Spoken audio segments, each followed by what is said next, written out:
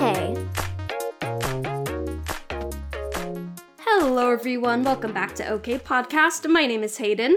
My name's Kamila. Many J-fashion enthusiasts have experiences and treasured memories of flipping through various magazines, admiring the spreads. But, quote, I buy them for the articles isn't an excuse when many Westerners can't read Japanese. Thankfully, there's been an influx of magazine releases in the past 5 years after the temporary closure of Fruits magazine, many with English options. Today, we're talking with Leah and Kat from Papillon to talk about how the Garu magazine came to be. But before we get into that, let's get into some news and updates for this month. Positive things are happening, finally, at least in, our personal lives, which is, bare minimum. So what's going on, Hayden? Got some big news. A few really nice things, few little things. Got a new tripod for photos, which is really nice, and it has a ring light, so I'm like, ooh, I'm finally one of the cool kids with my ring light. I got a new webcam. If you take a look at our TikTok, you're gonna see my nice new webcam. 720p, baby. We love it. My belated Christmas and birthday gifts are coming in. I'm wearing a pair of bloomers that my sister gave me money to buy. My tax return came in, which is, needed it. So I put half of it into savings, and then the other half, I bought myself a beautiful pair of Gothic John Fluevogs that were half off. They were $200, and I've never spent that much money on anything except a computer. So that was a big step. And again, half off. They were $400 originally. So what do they look like? They are so cool. They're a pair of high heel boots. I guess you could call them booties. The heel goes whoop. It's almost like a Victorian style heel, but more dramatic. The shoes are all black, and the toe is what's called a swordfish toe. It's a pointed toe, but the first part of the pointed toe is raised.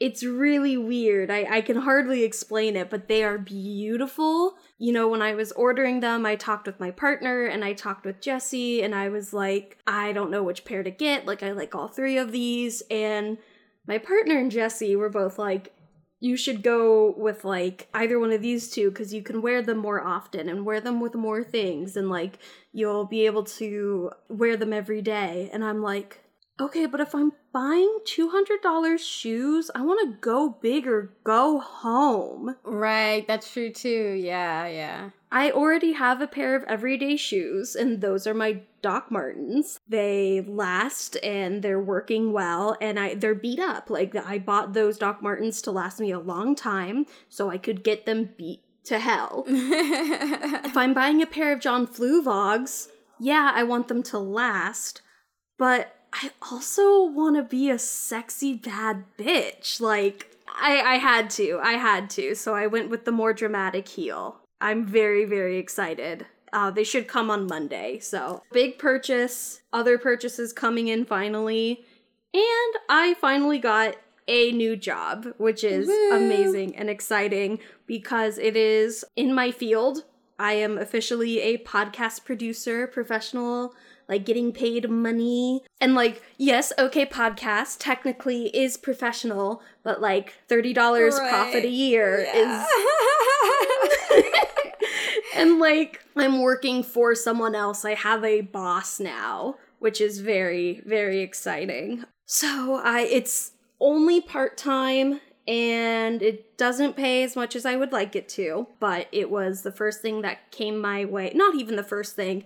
I had a prospect in December that fell through because they were some stuff came up and we have to pause hiring indefinitely, and I'm ugh.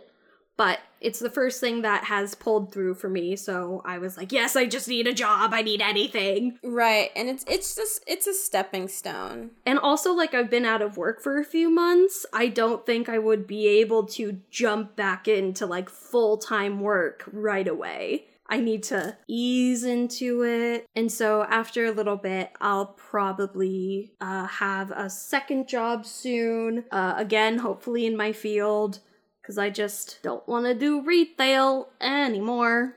So that is my little update. All the cool stuff. Things are finally starting to like go my way, which is something that wasn't happening for like the past 3 months.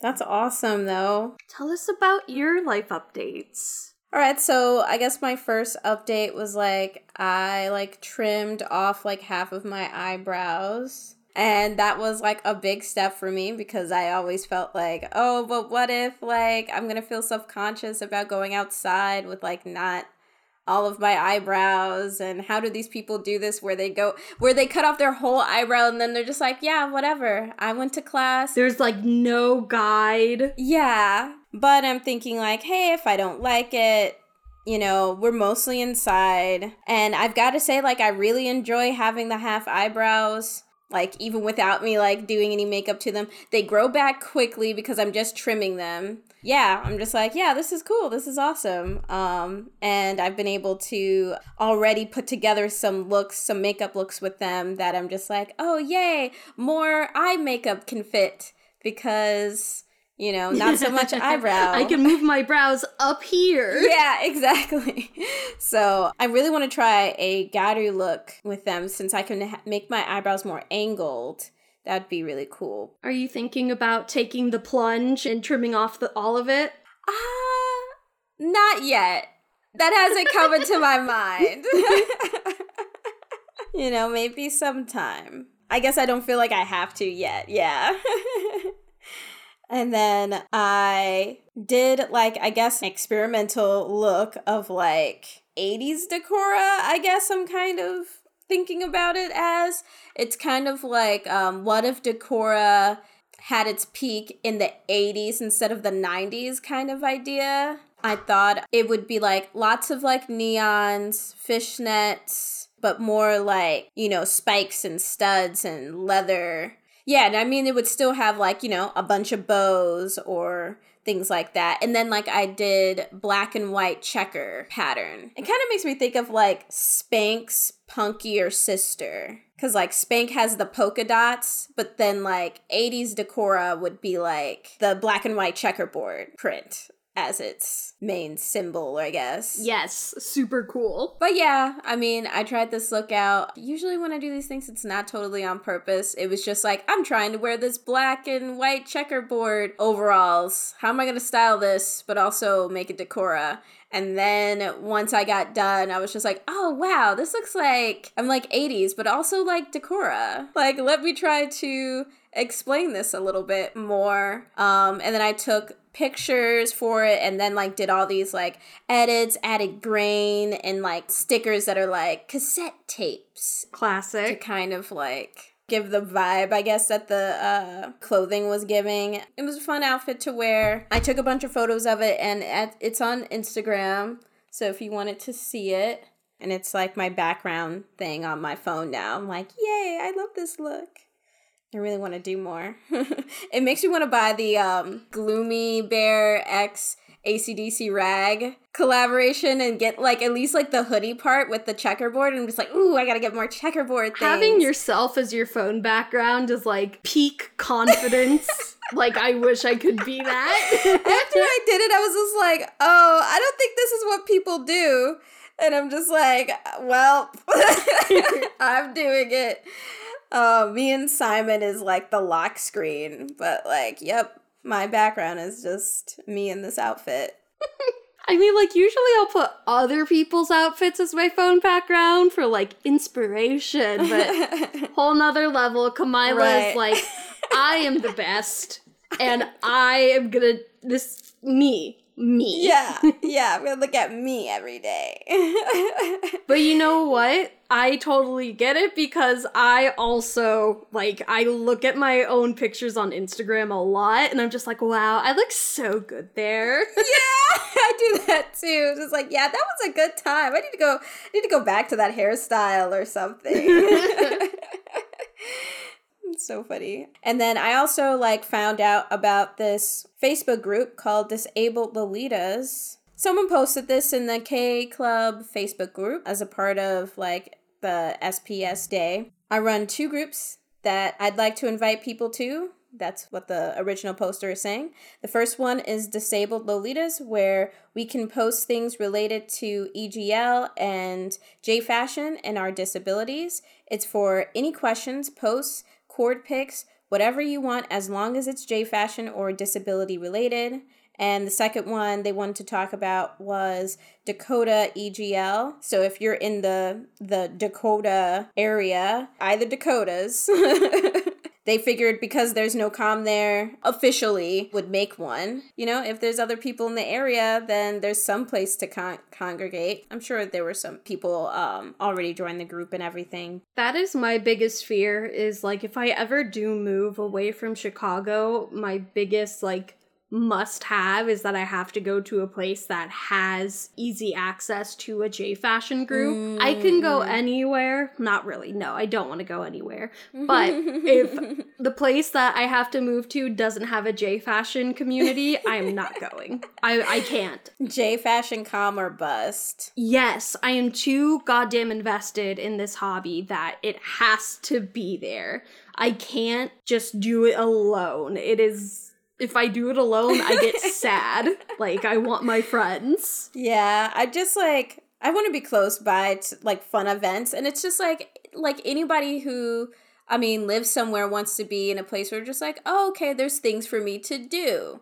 There's things that support my interests and hobbies and stuff. And it's just, like, if there's no, like, J Fashion there, like, that's my big connecting hobby. It's, like, I like pro wrestling, but I've tried hanging out with the pro wrestler people. No offense to the pro wrestler people. I can imagine they get intense. But that's just not my calm.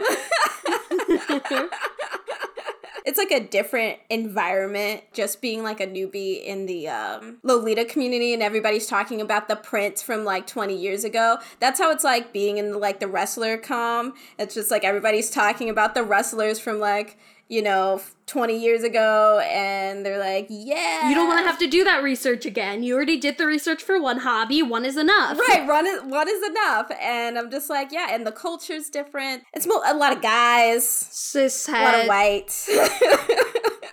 Oh, it's so funny. They wear the same things, though.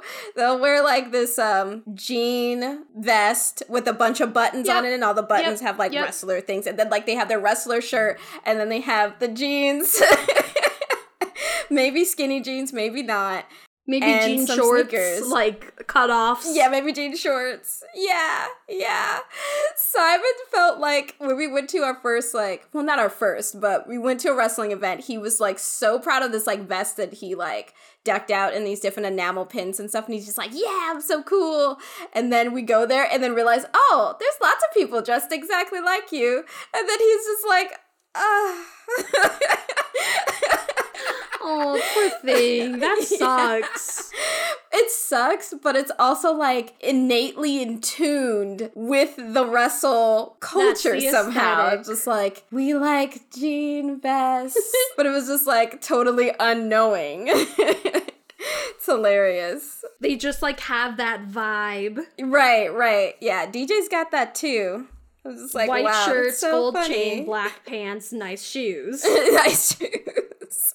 Or, like, all black. They really like just black t-shirt, black pants, and then, like, decked out shoes. Like, they gotta have, like, really nice sneakers. Glasses, sunglasses gotta be really good sometimes. And headphones. Always. I mean, yeah, exactly. Come on. How can you even call yourself a DJ? Yeah, I'm a DJ. I got my little earplugs. Yeah, you can't do that. They got a hoodie, a nice, like, zip hoodie. You gotta do that. It'd be, like, black. But then the anime DJs, they gotta have, like, a Galaxy hoodie. Stop. Like, they have, like, a God. pop-in J Fashion hoodie. But the rest of it is still, like, black shirt, black pants. We have friends who are anime DJs, and they're gonna get mad at you because they don't do that. I mean, that's the look. If that's the look. I mean, it's a cool. I think it's an improvement upon the regular DJ stereotypical look. So I'm like, yeah, if you're gonna do it, like, put your own spin on it. But I like seeing that. That's so funny. So I'm sure, as most people already know, the Kawaii Monster Cafe is no more. Very unfortunately, and it is very sad. Yes, moment of silence for Kawaii Monster Cafe. But Kamila found a thing that is similar. Yes. So in Osaka, there is a different restaurant called Pink Cafe that is very similar to Kawaii Monster Cafe and like theming in a like aesthetic. I guess they don't have so much of the monster part of it, but they have like really cute themed food that kind of like that has a lot of the food coloring things and theming similar to the Kawaii Monster Cafe, the way it's plated. They also have cute people in the cafe. They also say something about like Kawaii Cafe food and fashion. I don't know exactly like what that means, but I saw that there were some sort of things where they would invite cute people and they would sell like checkies or like maybe if they had some accessories Checkies? Or something. What are checkies? Oh, I thought it was the little pictures. I've never heard of them called that. I always just called them Polaroids. I don't know. Now I feel like I need to like check somewhere, but I don't know where to check. I've just heard it from other people. So it's like the little Polaroids, like from like the Instax cameras. I think they call it that because the model of the camera is called a Checkie. Oh, kind of like how we call them Polaroids. Yeah, there's the Fujifilm Instax Checkie. Oh. But yeah, no, you are completely right. I just never heard of them called Checkies. That is very cute. Oh, that's cool to even know where it comes from. Yeah, they have like, these like different foods. And then I think when I went to Kawaii Monster Cafe, there were like meals where the sauces were turned different colors, like primary colors or something like that. And so they have foods that are like that. They have waku waku, which looks like they're French fries, and they have like red, yellow, green, blue, and purple sauces that you can dip your fries in, which I wonder what those flavors are. Blue Sonic curry? I haven't heard of that. You've never seen the Blue Sonic the Hedgehog curry? No. And I'm thinking like Sonic the restaurant. You're talking about like Sonic the character. Yes. Like, oh, okay. It is. And it's like not like a cute blue is the thing. Oh, no, it's like navy blue. Oh, God. And these beans look terrible. It's natto. They look all slimy. It is. Natto is slimy. It's slimy, stringy soybeans, I believe. In context with this looks not right. Yeah, the blue that they have is like not appealing. Yeah, it is not. Oh man, it's crazy how like food coloring can really like change your perception of Have the you food. seen they've made like 2 different yogurts? One of them is a Starburst yogurt and another one is blue gusher yogurt with bursting beads. There's like those little jelly beads that like pop, and it's just like, this shouldn't be a yogurt. Why is this a yogurt? Is that like the same thing that's in like boba maybe? No, it's like it's like a film casing, and then inside is like this jelly, and it pops. You know, boba is very chewy. You go through it. Yeah. This is like pop. Well, sometimes there's like, well, not boba, but it's like at the place where you get the boba, there's like other little popping things that could be in there. Popping pearls. But it has juice in it. It doesn't have like it's like that. This one is like more jelly-like than juice-like, but it looks disgusting. Oh my gosh. And it's yogurt. I don't even really like yogurt that much. Oh, I'm sorry, it's blueberry, but still, it should not be... Gushers should not be yogurt at all. Or Gushers could be yogurt if they just made it blueberry yogurt and then just be like, yeah, Gushers. No Gushers. But it's not Gushers. No Gushers. It's too powerful. It's too powerful. Like, yogurt needs to be... Like, it makes you think of Go-Gurt. Like, the Gusher form of yogurt is Go-Gurt. Have you ever had Go-Gurt? Yeah, why do you say these things? You don't like Go-Gurt, huh? It's fine, but, like, again, like, just the thought of, like, blue Gusher yogurt, it's just too much. Yogurt has to be more subtle, you know? Yogurt has to make me go, ooh, this is, like, creamy. It should be, like, the thing and cream, like peaches and cream, strawberries and cream. Yeah. Have that sort of feeling. But Gushers, no. Should not be with spoiled curdled milk. You heard it here first, folks. Hayden stands against Gushers yogurt. I do. Gushers should not be involved in yogurt. We're going to be a yogurt podcast now. Yeah. But yeah, this Pink Kawaii restaurant is really awesome. We went from Pink Kawaii restaurant to Gushers yogurt. I know, which they should have there. That seems like that would fit in with the quirky foods that they have. But yeah, if you take a look at their Instagram, they have like a bunch of cute photos of the restaurant. They most recently had 2 really cute Decora boys that have attended there, and one's name is Game Boy Shinji on Instagram, and he's all about Pikachu. All of his outfits are like Pikachu themed and everything, and then his not sure what relationship they have, but they kind of called each other like twins. They have like a Instagram together that's like Dagoshin twins. So I'm just like, so they consider themselves like twins, but they're not like probably like really twins. Their color scheme lines up really good. Yes, the blue boy, toy boy, Daigo. They're so cute and so Decora, and it's like blue and yellow. And they were on some sort of game show because they have like videos and stuff of it. So I was just like, oh, this is cool. I got to like discover this cafe, but also more people to follow. But yeah, I'd say go follow them, especially if you're into Decora stuff and want like innovative inspiration of how to Decoratize yourself. And we have some updates that have to do with OK Podcasts. Last month we talked about making a blog post and adding to our resources page to highlight the Black, Indigenous, people of color that we've had on the show. And we have done so. Our blog post is up, has all the episodes that we have had Black, Indigenous, and people of color on. And our resources page has, oh boy, let me pull it up because it's a lot. So it's right under the general J Fashion resources category. We have brands, we have influencers, Instagrammers, and public figures. We have artists and content creators, and we have groups that you can go to. And now, actually, I am going to be adding the Disabled Lolitas Facebook group onto the resources page because I think that is a great thing to have on there.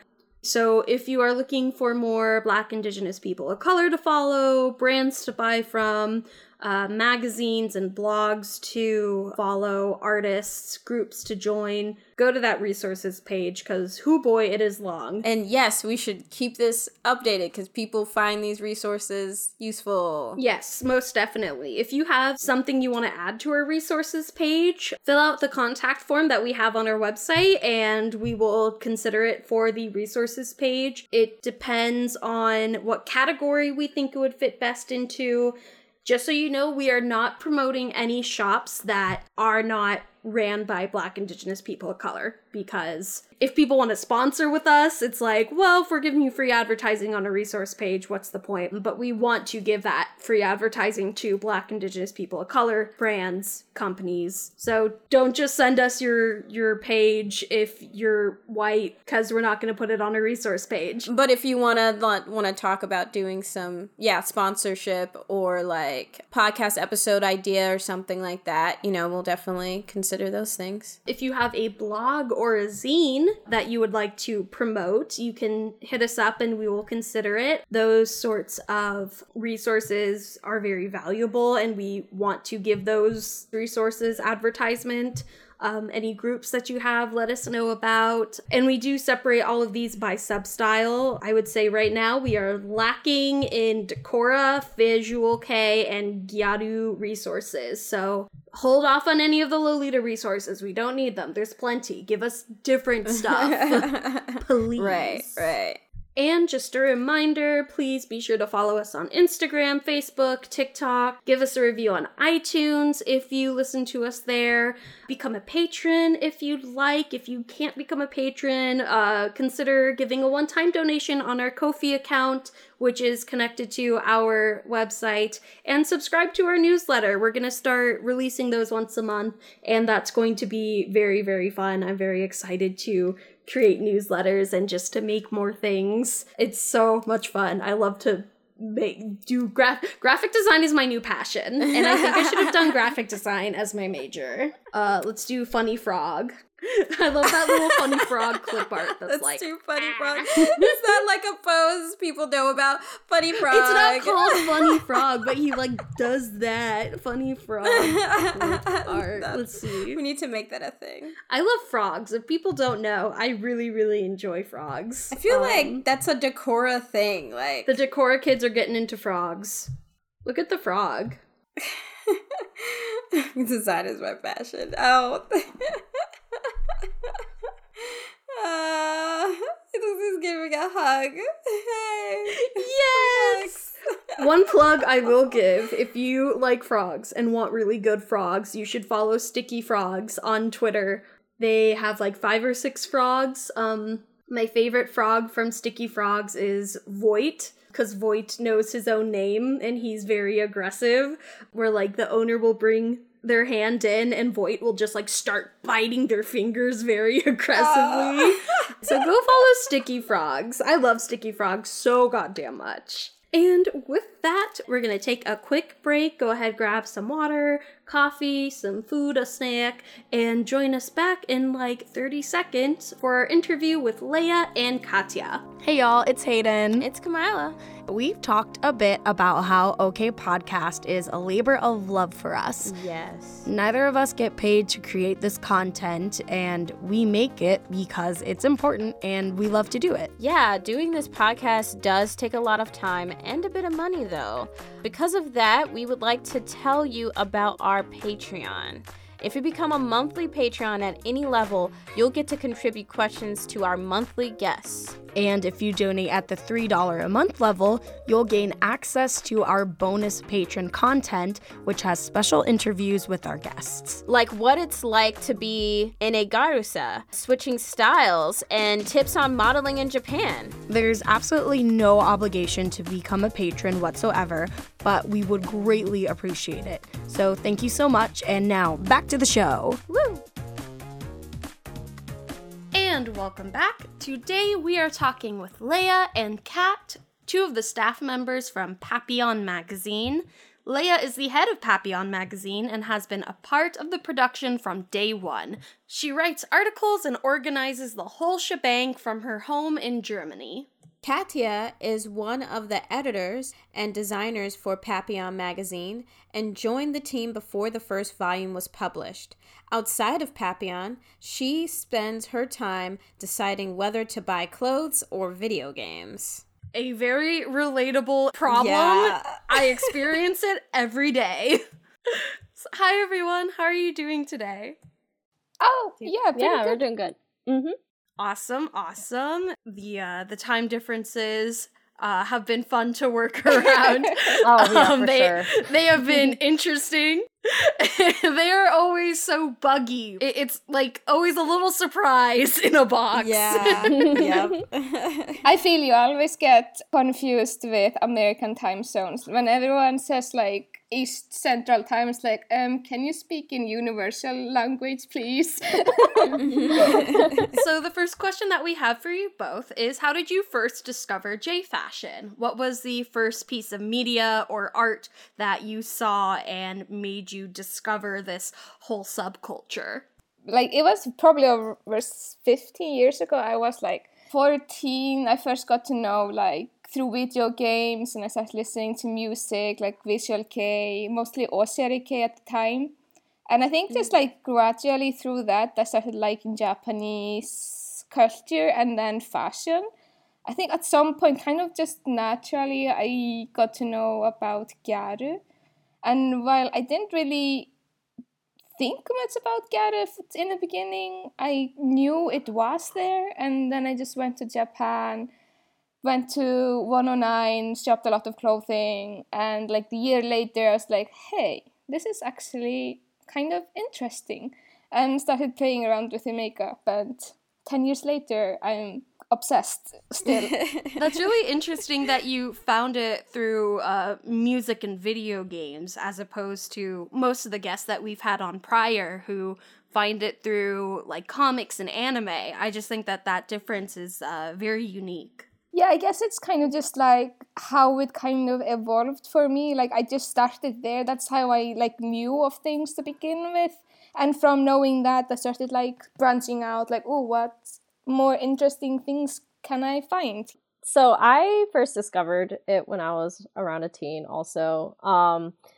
And the first fashions I really were inspired by were Decora and Lolita. So I definitely looked through those fashions first. And I also came to know Gyaru around that time through blog sites like Tumblr. Started Instagram a little bit more in high school. So that's when I also started looking at other J fashions, especially like the Tokyo Street fashion accounts and such. From there, I've always just been really enamored with Japanese fashion, and I take inspiration from multiple styles and models. So even if they're not Gyaru or whatever, I still find a lot of inspiration, not only through fashion, but also I use it as a inspiration for a lot of my design work and such. So yeah, I've just always been really inspired by Japanese culture since I was younger. So how would you, like, given like where you started and everything, how would you describe your current individual J fashion style? Like, whether it's like a mixture of things, or if you want to name maybe a sub style that you mostly dabble in? I definitely like Onegyaru the best. It's a sub-style of Gyaru. It's more mature, it's more elegant often. But recently, I think since this last year, like, there was a lot of different type of inspirations, and I think like just having too much time due to quarantine and everything, I started like I started really looking more at old school styles like Bamba and Mamba. So like, especially Bamba, I really fell in love with the eye make, so I take more inspiration from that makeup recently with the whites, especially around my eyes. I really, really like putting more white eyeshadow now around my eyes than I used to. Right now, I'm kind of like a mixture of like Onegyaru, kind of like more mature kind of clothing, but my makeup is definitely more extreme than it has been in the recent years. Yeah, I find that it's very common with everyone right now, that everyone is like, you know what, I'm just gonna try something different. I'm gonna mix things up, sure. I'm gonna change things up, let's just go nuts. Because there's no stress of like, do I have to go out later? No, I don't. So I don't have to worry about showing my face to the world today. So let's just like fuck it up. Right. Especially if you hate it or something, it's like... Right, exactly. If you hate it, then it's just like, oh, you don't have to show that part. Or like, I recently was just like, I'm going to cut half of my eyebrows so then I could do different eyebrow shapes. And I've always been super afraid of that because I'm just like, I don't want to have to feel like I need to draw my eyebrows every time I go outside. And then like I was afraid I wouldn't be able to know how to draw my eyebrows on, so just like but I just was like, well, I'm inside like most of the time, so if I go to the grocery store and my eyebrows are weird, like It's okay. The grocery store people can see you, but no one else. No one else. I've only had half eyebrows for a few years now, and I can tell you, I think it's amazing. It's so easy to draw on your eyebrows like that. I should have done it when I had the chance. I was contemplating it last March, because, quarantine, and I ended up not going for it, and now I'm like, oh man, they could have grown back already, even if I didn't like it, but Hey, well. it's never too late. I think at this point it might be, because it looks like things are gonna clear up in the next year or so, so I think it may be a little too late for me now, but you know what, my excuse is that I have an eyebrow piercing, and I don't want that to, futz up the shape at all. How about you, Kat? With quarantine too, I've also been experimenting with a lot of styles of gyaru. I do mainly dress in hime gyaru though, but I'm actually still kind of a newbie because I started summer 2019. So I have been experimenting also to improve myself. And so I've been doing stuff like Aura and Himekaji, and I like a lot of the Kyaba gyaru. But essentially, I love anything pink, sexy, and with lots of lace and flowers. I also take a lot of inspiration from the animes I watch. So I do have pieces that I specifically bought because it reminds me of a video game character or an anime character. So it's half cosplay sometimes. Oh, that's cool. Yeah, I like J fashion cosplay. This character wore J fashion. What would their outfit be? Right? Yeah, that's the cutest thing. So I think Kat is probably mostly like a Yakuza type of gyaru. I was just gonna say! If anything, I think Kat should just live in there, be with them all the time. Okay, yes, call me out, please.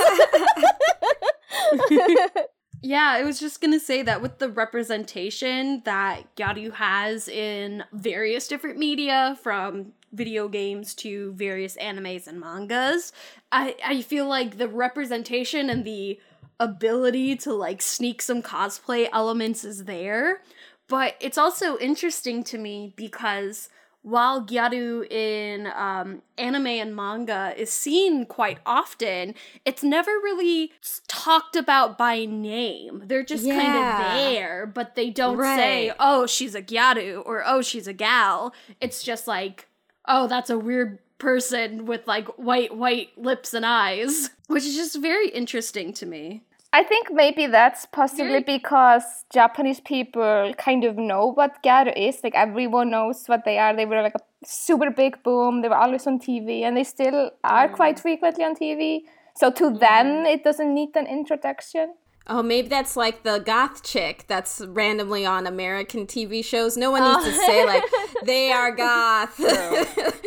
It's just really interesting to me, and it's honestly a little disappointing because I feel a lot of younger folks could have an earlier introduction to J fashion and gyaru if it was spoken about by name. Yeah, one manga pops to mind when you say that.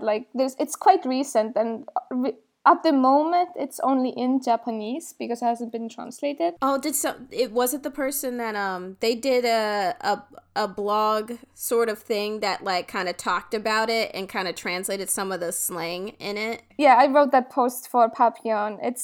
I'm kind of obsessed with this manga because the gal in it, she's super cute, super interesting. So yeah, they do introduce her as gyaru. They do actually mention the fact that she is gyaru a few times. At least if they would actually translate it to English, then for a lot of people they would really learn a lot about gyaru reading that. It's really interesting manga. We're getting there, slowly but surely. Yeah. If it gets translated or something, I'm totally buying and reading that.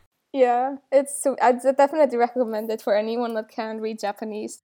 So, how was the idea for Papillon first conceived from these initial points in your life where you were getting into gyaru and you were discovering the ins and outs of the substyles? How did the idea for Papillon become something that you wanted to act upon? Okay, so I was actually the kind of I guess you could say founder of Papillon was a girl named Darla. She posted about it on Instagram, and I saw it and I was like, oh, this sounds super interesting. So I messaged her and I was like, I definitely want to be a part of this. And then shortly after, Lala, who is our head editor, she made a mock-up of like a cover of the magazine, and it was amazing. And I think that's kind of what solidified the idea and made it real. So Darla started kind of like moving on it and gathering people to actually make it happen. So in the beginning, it was kind of weird. Like, Lala was her only editor. It was a lot of work. She was way over her head at the time, but thankfully one of our models, she's a really good editor as well. She joined in to help. Later on, like, Kat came and basically saved their butts. And yeah, it's just like, it kind of just like started with Darla's idea. We joined, the ball started rolling, and somehow we made it all the way here. It all just kind of came together all at once, and all of a sudden it's like, oh, we have a thing now. Yeah, the team was kind of small to begin with, but I'm very happy with the team we have now. We have a few writers, we have more editors. Some help just as much as they can, but yeah, Lala, Shin, and Kat are definitely like pulling most of the work when it comes to editing. Katya, like, how did you become involved in the team? Like, were you there from like the very beginning, like the first kind of group, or maybe there were some iterations and you saw some of the work? It was funny because I joined simply because I was like searching through Facebook, and I literally just went on Twitter and was like, I should check up on the Gyaru or something. Like, are they still around? So I was searching through Facebook, and I found, like, the main page, Sekai no Gyarusa, and the very first post that I saw was an advertisement for Papillon magazine looking for editors. So I recently finished college, and I also finished a magazine for myself that I made for my senior project because I was a graphic design major. So I said, okay, well, I might as well try, also because I'm not doing anything right now. So from there, they accepted me, and yeah, so I joined right before Volume 1 was released, so I really helped with that crunch period, basically. So I was able to be part of the team before the volume released. I think it was maybe like a month or two later. You were thrown into that whirlwind right before it all happened. Mm-hmm. She really came in the nick of time and saved everyone's ass. It's actually kind of funny with that. I can't honestly remember if me and Kat ever discussed this, but like, I still remember so well before she joined us. She was probably yelling into the void about Gyaru or something on Twitter. I think at that time I was like looking for people to edit, and like I saw her talking about this. And I was like, hey, you could check out Facebook, like just from Papillon's account. Because I was like, how are the Gyaru? I kind of recruited you, but like it was just like a weird twist of fate that she actually joined us. Secret recruitment from the Papillon Twitter account. Yeah. I was like, hey, you want to be Gyaru, you can look at Facebook. Yeah, I haven't even started like getting into Gyaru when I was looking for the Facebook page too. So like pretty much when I joined Papillon, that's basically when I started Gyaru as well. That's cool. So like the staff for Papillon is huge. Like when I'm looking at the website and who's on the team and everything, how did you find the team and how do you all coordinate now, being like, I don't know, all over the world?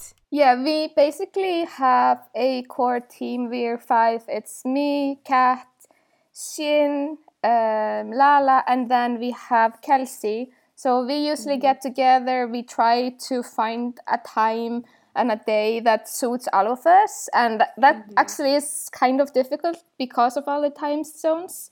But we do that, and then we set down a time, and we get together for like often 3 or more hours, and we just discuss everything, what we want to do for next volume or the future, models we want to add, if there's anything we want to fix or whatever. And yeah, we all kind of think of some girls or boys or just anyone that we would like to add as a model. We vote on it if there's a lot, because we of course can't add too many people at each time. We will invite them, send them a message like, hey, we really love what you're doing. Would you be willing to model for Papillon or something like that? sometimes they're willing, sometimes they don't have time, and we'll just adjust accordingly. It's actually been quite easy to get models. Most people are quite willing to be a part of the project. Very cool. So are your models more of like one-off modeling opportunities, or is it something that's fairly ongoing and recurring per volume? It's mostly recurring. We have a few guest models that we ask, like, hey, we think you would be perfect for this specific project. If you are willing to do so, then that'd be great. Often it depends on quality of photos, but depending on what kind of things we're doing next volume, we might ask them to model again. But yeah, most of our models are just reoccurring, like unless they quit, or if we decide to just change up our models and like say, hey, sorry, we are changing our models, now we need to cut off some. Which we, to be fair, haven't done yet, but that might happen at some point since we have a lot of models already. I see. That's really interesting. And I know how the big meetings go. Kamila and I often have our own, like, once a month. All right, we gotta sit down. We gotta work everything out. We're just gonna talk it out until we, like, come to a good stopping point. So I know exactly how those go, and I can only imagine how the differences in time zones can affect the possibility of dates. Yeah, then it's just like the problem of like, sometimes we just have too many ideas. We'll be discussing volume 5,000, but we're like, we need to focus on what we need to do right now. So like, sometimes it kind of gets out of hand. Like we get too excited about different things. So we just like start chatting about something that doesn't even matter. So like, sometimes we really need to like be like, hey, we need to finish this thing right now and then we can move on. Yeah, meetings are so hard. I understand why in like corporate, the need to have like a position for like just handling like the meetings, just like the meeting czar. That's just like, no, we're off topic. So how do the preceding Gyaru magazines that you've seen over the years inspire Papillon? And how does Papillon stand out and break the boundaries from its predecessors? I know that there are quite a few Gyaru magazines out there, and all of them have their differences and similarities. But I know, like, already off the bat, Papillon has, like, a lot of very amazing differences that makes it more accessible. So I just want to know more about those standout points. Yeah, I guess, okay, so, like, with the name of Papillon, Papillon, of course, means butterfly in French.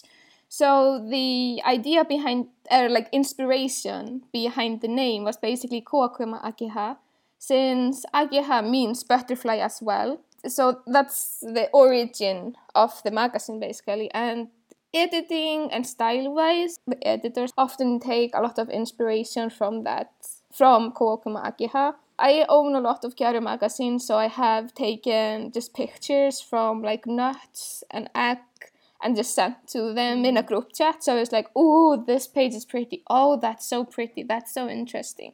And like, we just try and look at the magazines and for what they can give to us. But we have also looked at Gal VIP, the previous Gaijin Gyaru magazine, for some inspiration. Which, I mean, it looks kind of outdated now, but like, it's really fun to look at what they were doing. Yeah, I thought that was cool, Gal VIP. I thought that was really cool when I saw that.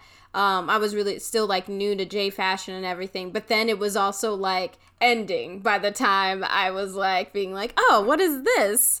I was a part of Gal VIP as well with my sister. We modeled for I think 2 issues together.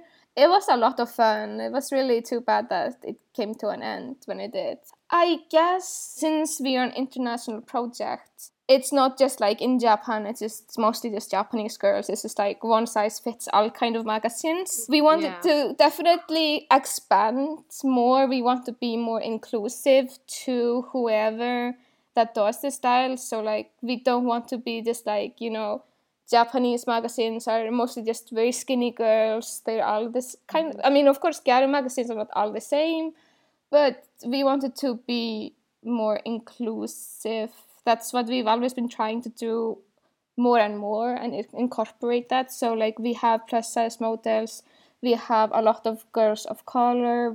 I don't know, it feels weird to say, like, count it out like that. I don't want to be like, I don't know, it just feels weird to count this out. List like it's commodities. Yes, Yeah. we have. Yeah, so it feels This weird to person, say this it. It feels weird to say it, but I think you get my gist. Like, we just really want to be Yeah. open to all, basically. Katya, from an editing perspective, are there any principles that you keep in mind when going through all the articles and the photos to make Papillon stand out and pull itself away from the other Gyaru magazines that are out there? So like Leia said, we do get a lot of inspiration from past Gyaru magazines. I usually start the process by just pulling up Pinterest and like looking through thousands and thousands of Gyaru pages and scans and everything. I always keep in mind that like we can still get inspiration from the original source material too. But then what really makes us stand out really is the fact that we are Gaijin, and that, you know, I want someone to look at our magazine and find someone that looks like them, or like even just has the same eye shape as them, you know, that you can't really find in another Japanese magazine. That's the big thing that you could definitely tell with when you look at Papillon. It's like you can tell both the source material and you can also tell that we are Gaijin, which, you know, that's the main thing. Also, like with like editing and such, each volume of course has a different theme. So we always stay on top of making sure we solidify that theme, that color palette, what exactly kind of deco that we're looking for to decorate the pages. So we're very on top of that to make sure the entire magazine is cohesive, because it's also, since we have 3 or sometimes more editors, it's very important for it to look like it was made by the same brand instead of like a mishmash of people. So yeah. So it's kind of like a remix and an updated version on the predecessors of Papillon. Yeah. I'm always a big fan of like OG old school styles, so I love to see how the styles evolve and also how they take inspiration from the older versions of their sub-styles. So it's just nice that y'all are keeping the OG gals, not OG OUJI, but OG original gals in heart and in mind. So right now, the magazine is free and digital. Are there any plans for a print run or a paid subscription model? Last January, we had a pre-order for our Volume 1. So people did have the opportunity to buy a physical copy, which really went beyond expectations. It went really well. We have been wanting to do the same with Volume 2 that we released last June. However, of course, with COVID, like we released basically in the beginning of COVID, there have been a lot of restrictions. And our first volume we printed and shipped from America. And right now, America has a lot of shipping problems with, like, it does not ship everywhere. So we have been looking into different options, and we are trying our best to get ready to do hopefully a small pre-order for Volume 2 soon. So that's definitely something to look forward to, because we have probably figured it mostly out. We're just tweaking some final things. So we're not going to make mistakes, or at least not too many mistakes when it actually goes through. COVID is ruining everything. You could have Volume 2 in your hands right now, but COVID... Yeah, thanks COVID. No more lamenting. We keep, it always comes up in every conversation. It always just gets me so sad. I say this, I was the one who brought it up. I apologize. No, you know, the real enemy is international shipping fees, so... For real. Oh man. I had to pay like an extra $50 on a Taobao order, and now a package from Spain like just kind of disappeared on me, and I'm like, where are my bloomers? Wow, that's awful. International shipping was already a bit of a chore, and then with this winter that we're having right now, I'm not sure if y'all are aware, but specifically Leia, if you are aware, but we are going through an awful winter right now. So it's just kind of made... Are you based in Texas? No, thankfully. We're based in Chicago, but Okay. we definitely got, I think, in the past week, we got about a foot of snow. Yeah, it's been rough, and I just feel for every single one of our postal workers. So, a bit more on that coordination between different folks in different countries and different language barriers. One of our patrons, Messy Toy Box, asks, how do you secure models and interview guests from Japan? And we added on to it to say, how is the language barrier specifically navigated? I lived in Japan for around 5 years until just last year. And I speak Japanese after learning it in university. So generally speaking, I was in charge of that. So with Volume 1, I guess it's kind of just by luck, I got in contact with Black Diamond. And I got to go and meet them and interview them for our first volume. It was like a super big feature, definitely more than I expected it to be. It was pretty crazy for like our first volume to have an opportunity to like that. But it was so much fun. My sister also speaks Japanese and she sometimes works on the blog as well. So she interviewed the brand director of Datura, if you're familiar with this Garu brand. It's dead by now, it's not active. She created a new brand. I think it was just like early last year. So it's been about a year since that was. And she actually contacted her and was like, hey, can I interview you? And she was just like, yeah, sure, okay, send me the questions, no problem. It's kind of just like a mixture of luck and being able to speak Japanese. We have been able to get in contact with these people and they have been, thankfully, very willing to talk with us. We even like interviewed an AV Garu model. It was like really interesting. Wow. Hayden, do you know what AV gals are? I don't, not at all. Leah, do you want to explain? So AV basically just stands for adult video. So it's basically this porn. Oh, yes. I know what porn is. So a big thing with porn in Japan, like AV, is Garu. That's just like a subcategory of itself. And this girl specifically that I interviewed, her name is Sorami. Her makeup, her look, everything is Mamba. So it's like one of the most extreme styles of Garu. So she's super tan, she has green hair, and super big makeup and everything. Like, she looks amazing. Yeah, it's really interesting. Yeah. AV gals always got the best makeup going on. Like, yes. They gotta make sure it stays in place. For sure. I also like to hear that, like, as long as you're, like, able to find a way to communicate with other alternative fashion participants in Japan or creators or artists, they're generally open to, like, being interviewed or, you know, working together or something like that, because I think we end up thinking like, oh, they're like in this glass tower and then we'll never be able to talk to them and they don't want to talk to us, and you know, but it's just like we're kind of on similar levels, just in like different countries. So how do you keep up with Garu trends in Japan, i.e. Japanese Garu slang, when your team is international? I think you're probably getting into just people knowing the language on the team. Yeah, I lived in Japan, like I mentioned earlier, so I could, generally speaking, just see it with my own eyes, what kind of trends are popping up.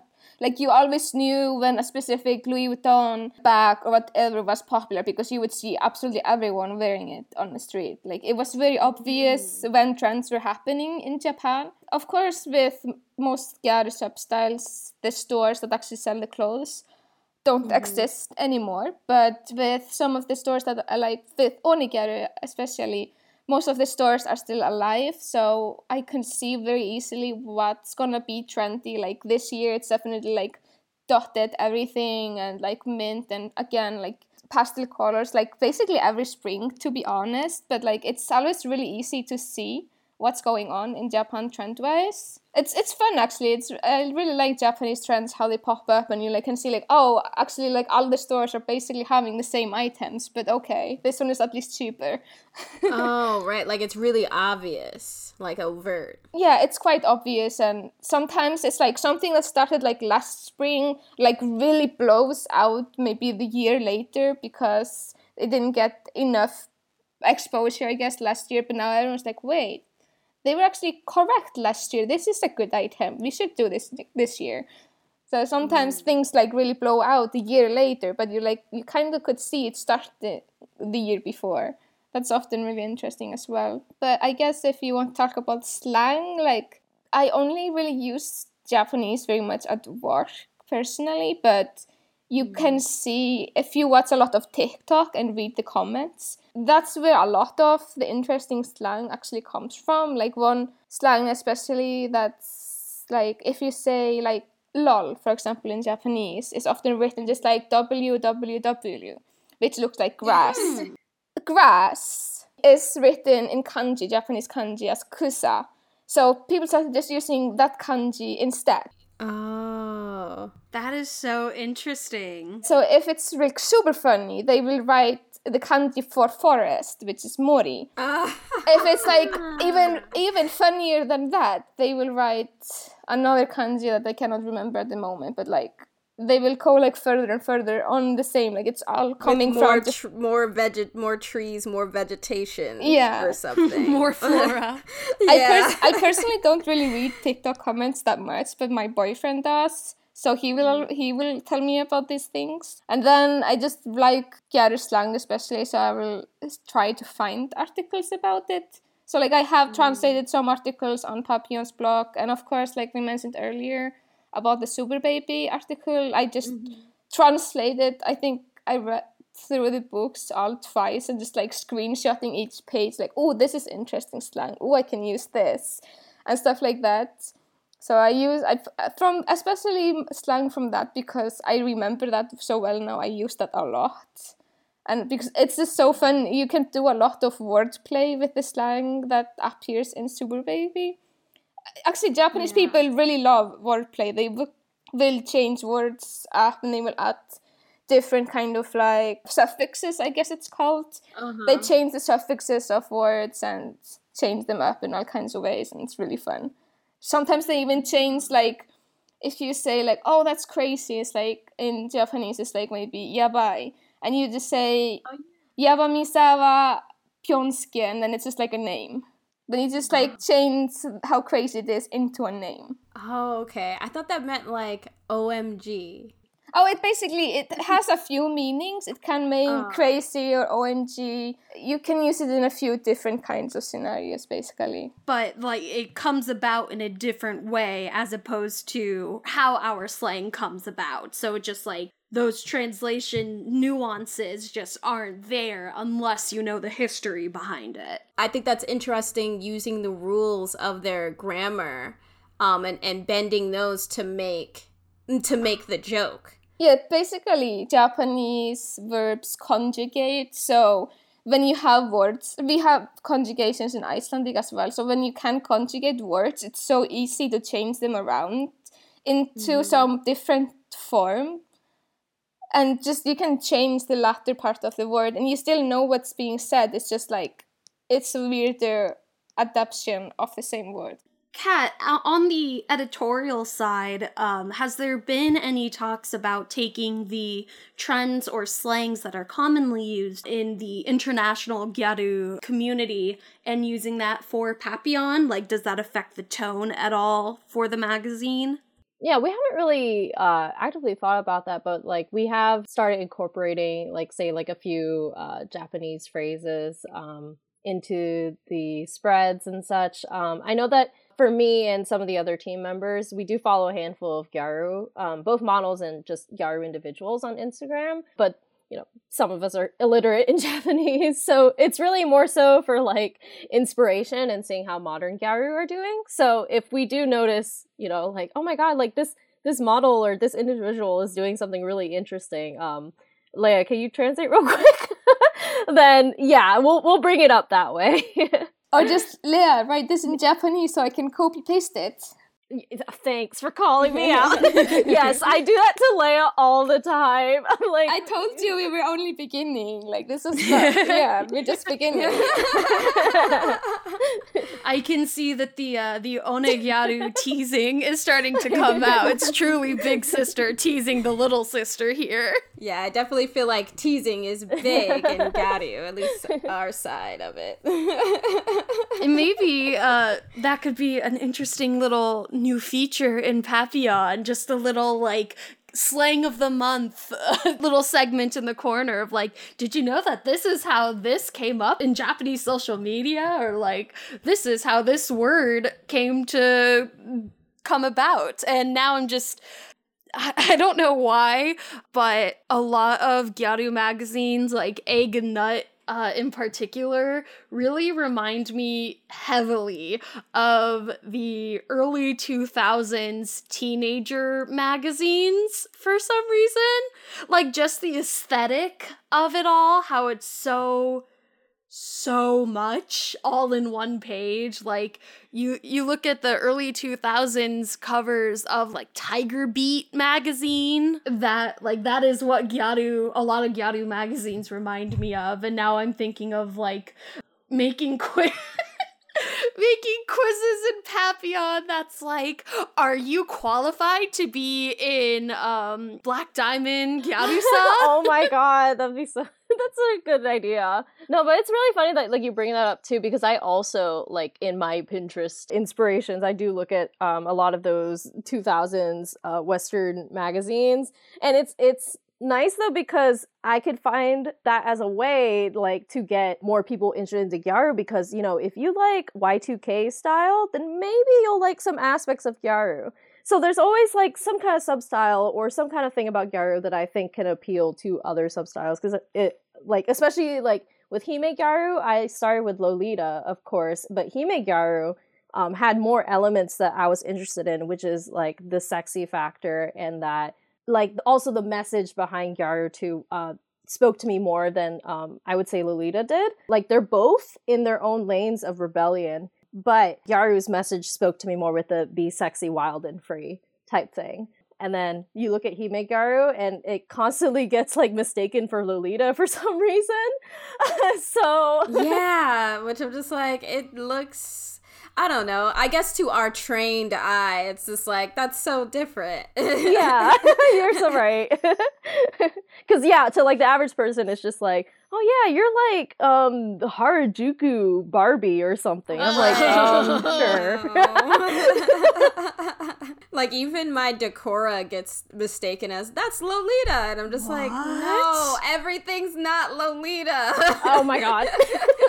I dropped a early 2000s cover of Tiger Beat magazine in the chat. You go and look and tell me that's not Gyaru. Oh my god. Also, Hot Pink and the cyan blue, all of those teen magazines. That was the I kind of feel called out looking at this cover, because when we did our Valentine's issue, it was pink and blue. Yeah, you're right. And then we had a blue issue as well. Our volume 2 was blue, volume 1 was pink, and we have always stuck to blue. Actually, like, for our next volume, we just like, no blue. We have overdone it on blue. Yeah. We went kind of obsessed. Yeah, I mean, blue's a great color. It will be back. I'm now scrolling through Google Images of just early 2000s teen magazines, and I'm being transported back to the grocery store when I would just sit at the front by the registers. Oh my This God. quiz in particular is your crush boyfriend material. Oh. What your phone case says about you. And this is just, wow. I would be attracted to those covers. Like, I'd be like, oh, what's this about? And then it'd be like, boy bands and actresses that you want to look like. And I'm just like, Got stale after a bit, yeah, for sure. Just I'm like, I don't want this. I would read those magazines just for the quizzes. I don't know what it was, but I needed to know. I understand. I do love personality quizzes. American Girl books with all those quizzes in there. I'm just like, I need to fill out every quiz. Loved those. I don't know what it is, but I absolutely have to know, like, what style of pants is my personality. Right. And I used to be, like, mystified by that. I'm just like, how do they know? How are they figuring out, like, making this quiz formula? I don't understand. They throw darts at a board and they go, all right, that's it. No, I feel like as a kid, I played games like that. We would like just, I think we just draw, like we would draw some sentences on a lot of papers, like who will I end up with in the future? Where will we live? How many babies will we have? It's like you drag one paper, oh, I'm gonna marry this dude? Ew. Yeah, exactly. I live in a small apartment with 10 kids? How is this gonna happen? Or you do those paper things. And yeah, then the fortune tellers. Count, for fortune tellers, yeah. Oh my god, you're really taking me back and unlocking some memories in my brain right now. Yeah. You know, this just brings up an entirely different conversation of why humans are so obsessed with predicting the future. Like, why has astrology been a thing in every culture since the dawn of time? Like, what is it about us? But now we're just getting, like, real deep into human psychology. Our pattern-making instinct or something just becomes like, we must be able to tell the future. It's gotta be something. So what has been the reaction from the Western community regarding Papillon? And do you get any feedback from Gyaru in Japan? It's been pretty positive. Like, we always get really good reception each time that we release a new issue. People are really great at just, like, sharing about it and talking about it. Like, that always really makes us happy. And we get a few messages here and there. It's like, oh my god, I love this. And then, like, just like when we started selling volume 1, just like to a small magazine that we believe ourselves to be, like the amount that we were able to sell was just amazing. And it really helped because we used the profit in, like, I don't know, there's not really profits of it since we don't really sell it for a lot of money, but the money that we do get, we use to pay for, like, the homepage and just, like, any upkeep that we have. The reception has at least allowed us to do this all with ease. It's been really great. And it makes us happy every time, to be honest. It's really great when people love what you are working so hard to do. Right. Do you think the magazine is more about showing Western Gyaru culture or, like, trying to translate Japanese Gyaru culture to the Western community?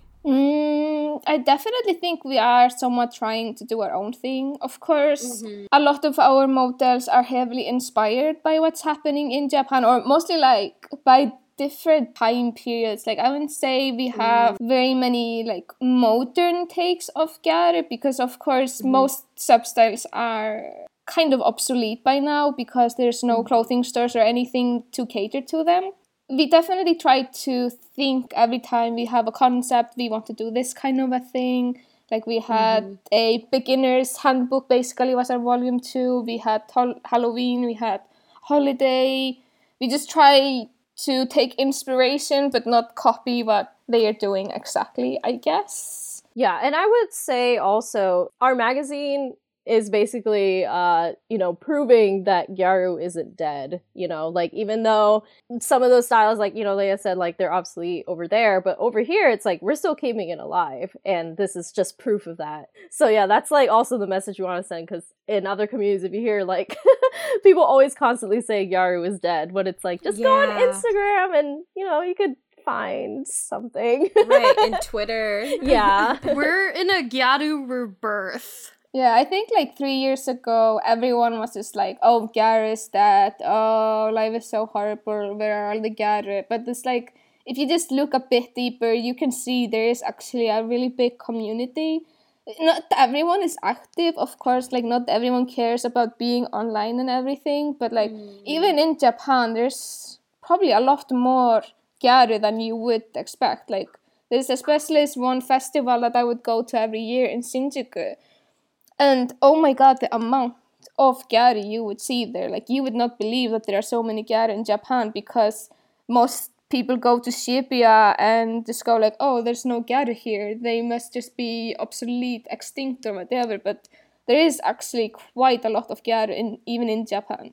It's just about looking a bit deeper. I think sometimes when like something's like new or something's newly being like discovered or something like that, it kind of seems like, yeah, it's like happening all around us. And then once it kind of becomes stable, then it's like, oh, it's not happening anymore. I'm just like, no, it's just not like the forefront of news right now. It's still happening. Or like Harajuku is dead, and all the, fashions with it are gone. We're not going to have alternative fashion anymore coming from Japan ever. I remember that was our first podcast episode topic covering like, is Harajuku dead? It's like, in a way, yes, but not for the reasons that you think it is. Like, yeah, there's not a lot of gyaru in Shibuya. Yeah, there's not a lot of Fairy Kei and Decorah and Lolita people in Harajuku anymore because it's all tourists. We're just not in those places anymore. Right. We've and I've been moved. hearing a lot about Osaka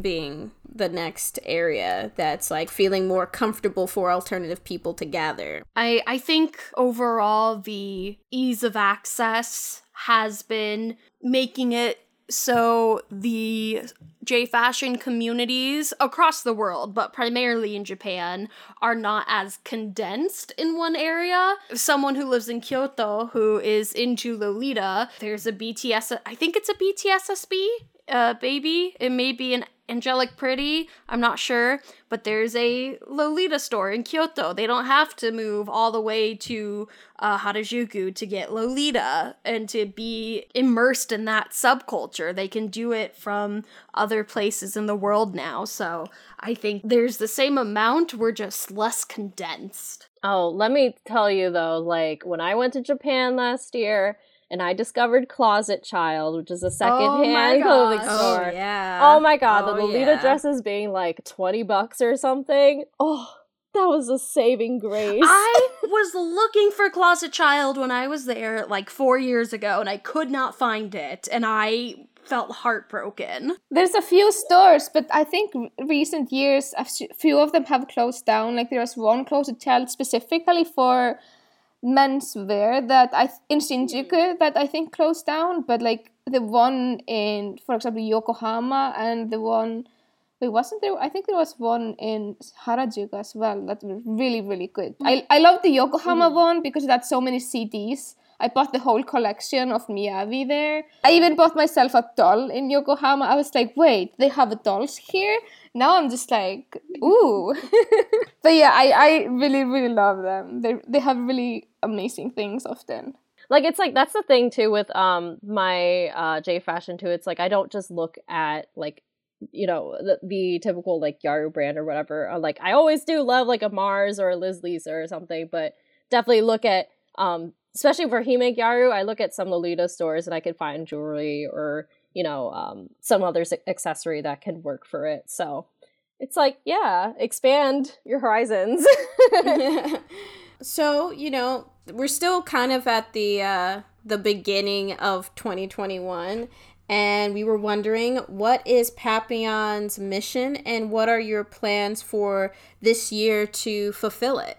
I guess we just want to continue being open to all inclusive, trying our best to just like keep Papillon for everyone. Like, I don't think we ever set out with a mission. Like, of course, the beginning of Papillon was kind of like all over the place because we needed team members. It was starting, like everyone was just learning. No one had really sat down and was like, this is what we want to do or anything like that. I don't think we have a long-term mission because like everything that we want to do is just like kind of crazy. Like, it's like, we want to do merchandise, we want to do this, oh, this would be so much fun to do, but it's like we need to focus on now. Like, this is kind of impossible task that we often have. Our plans is just like, we are already working on volume 3, which will be just heavily focused on makeup and just beauty. So yeah, that's just like our near future plans basically. Yeah, we're past the like solidifying the content list part and we're just waiting on the content now. So we'll be editing soon, which will be exciting. I think also with volume 1 was especially made for the community that was already there. That's the impression that I got. And then from there, we're now, especially with volume 2, you could see it's more so we want the community to expand. At least for me, Papillon's mission is to bring more people into Gyaru and to have more resources for Gyaru and newbies, especially because we love newbies. I love seeing new people get into this community and like make things their own. Because like we said, you know, some Gyaru styles are not around as much anymore, or like we're the ones keeping that up. So it's nice to see people's other takes on it. Like, and then you could see how there's more resources on like how to do makeup a little bit easier. Like, you know, we're not putting, well, I'll use the example from the cosplay community, which is like, we used to put like acrylic paint on our eyebrows to like color them. Oh yeah, but we don't do that anymore. And that's because we have resources now telling newbies like, hey, don't do that because that's like toxic to your skin. So basically our mission is to just take over the world. Gyaru, take over the world. Put it simply. I will bow to the feet of our new Gyaru overlords very willingly. Y'all can just like make me into your Gyaruo, and I will gladly accept. Where can our listeners find out more about the both of you individually and about Papillon? Give us all your social media plugs, Papillon social media plugs, whatever you want to drop links to. Now's the time to do it. Oh, okay. So, like, Twitter is basically Papillon109PR. Instagram, we're Magazine Papillon. Facebook, we're probably just like Papillon PR109. So, probably same as Twitter. Probably both Papillon PR109 is our handle. We have a TikTok as well, but, like, we haven't been very active on it recently. Which is maybe something we might want to fix or start using Reels on Instagram. I honestly don't know. Then, of course, we have our homepage, which is magazine/papillon.com, which we upload or write a lot of fun articles. We're trying to focus on writing about substyles so that we can teach more to beginners and those that will be interested in learning about new styles. And we generally speaking have guest writers for that. Some of our models are writing articles on their substyles. And personally, I'm just Lea's Onegyaru Life on Instagram. That's what I use the most. I have Twitter, but it's like MEX Lea. It's just like an old one I've had since forever with my sister, since when she was Gyaru as well. I have a blog, mexlea.blogspot.com, but I'm a very infrequent blogger. I started blogging because of quarantine, of course. Everyone's bored in quarantine. Makeup tutorial on YouTube and my makeup account on Instagram, which is Lea Sparkles. My social media usage is kind of all over the place. But I think the best place is probably just Instagram, Lea's Onegyaru Life. My socials for Gyaru stuff specifically is on Instagram, it's Catty Galhime. Catty is spelled like Cattea, so cat T, like tea time, yes.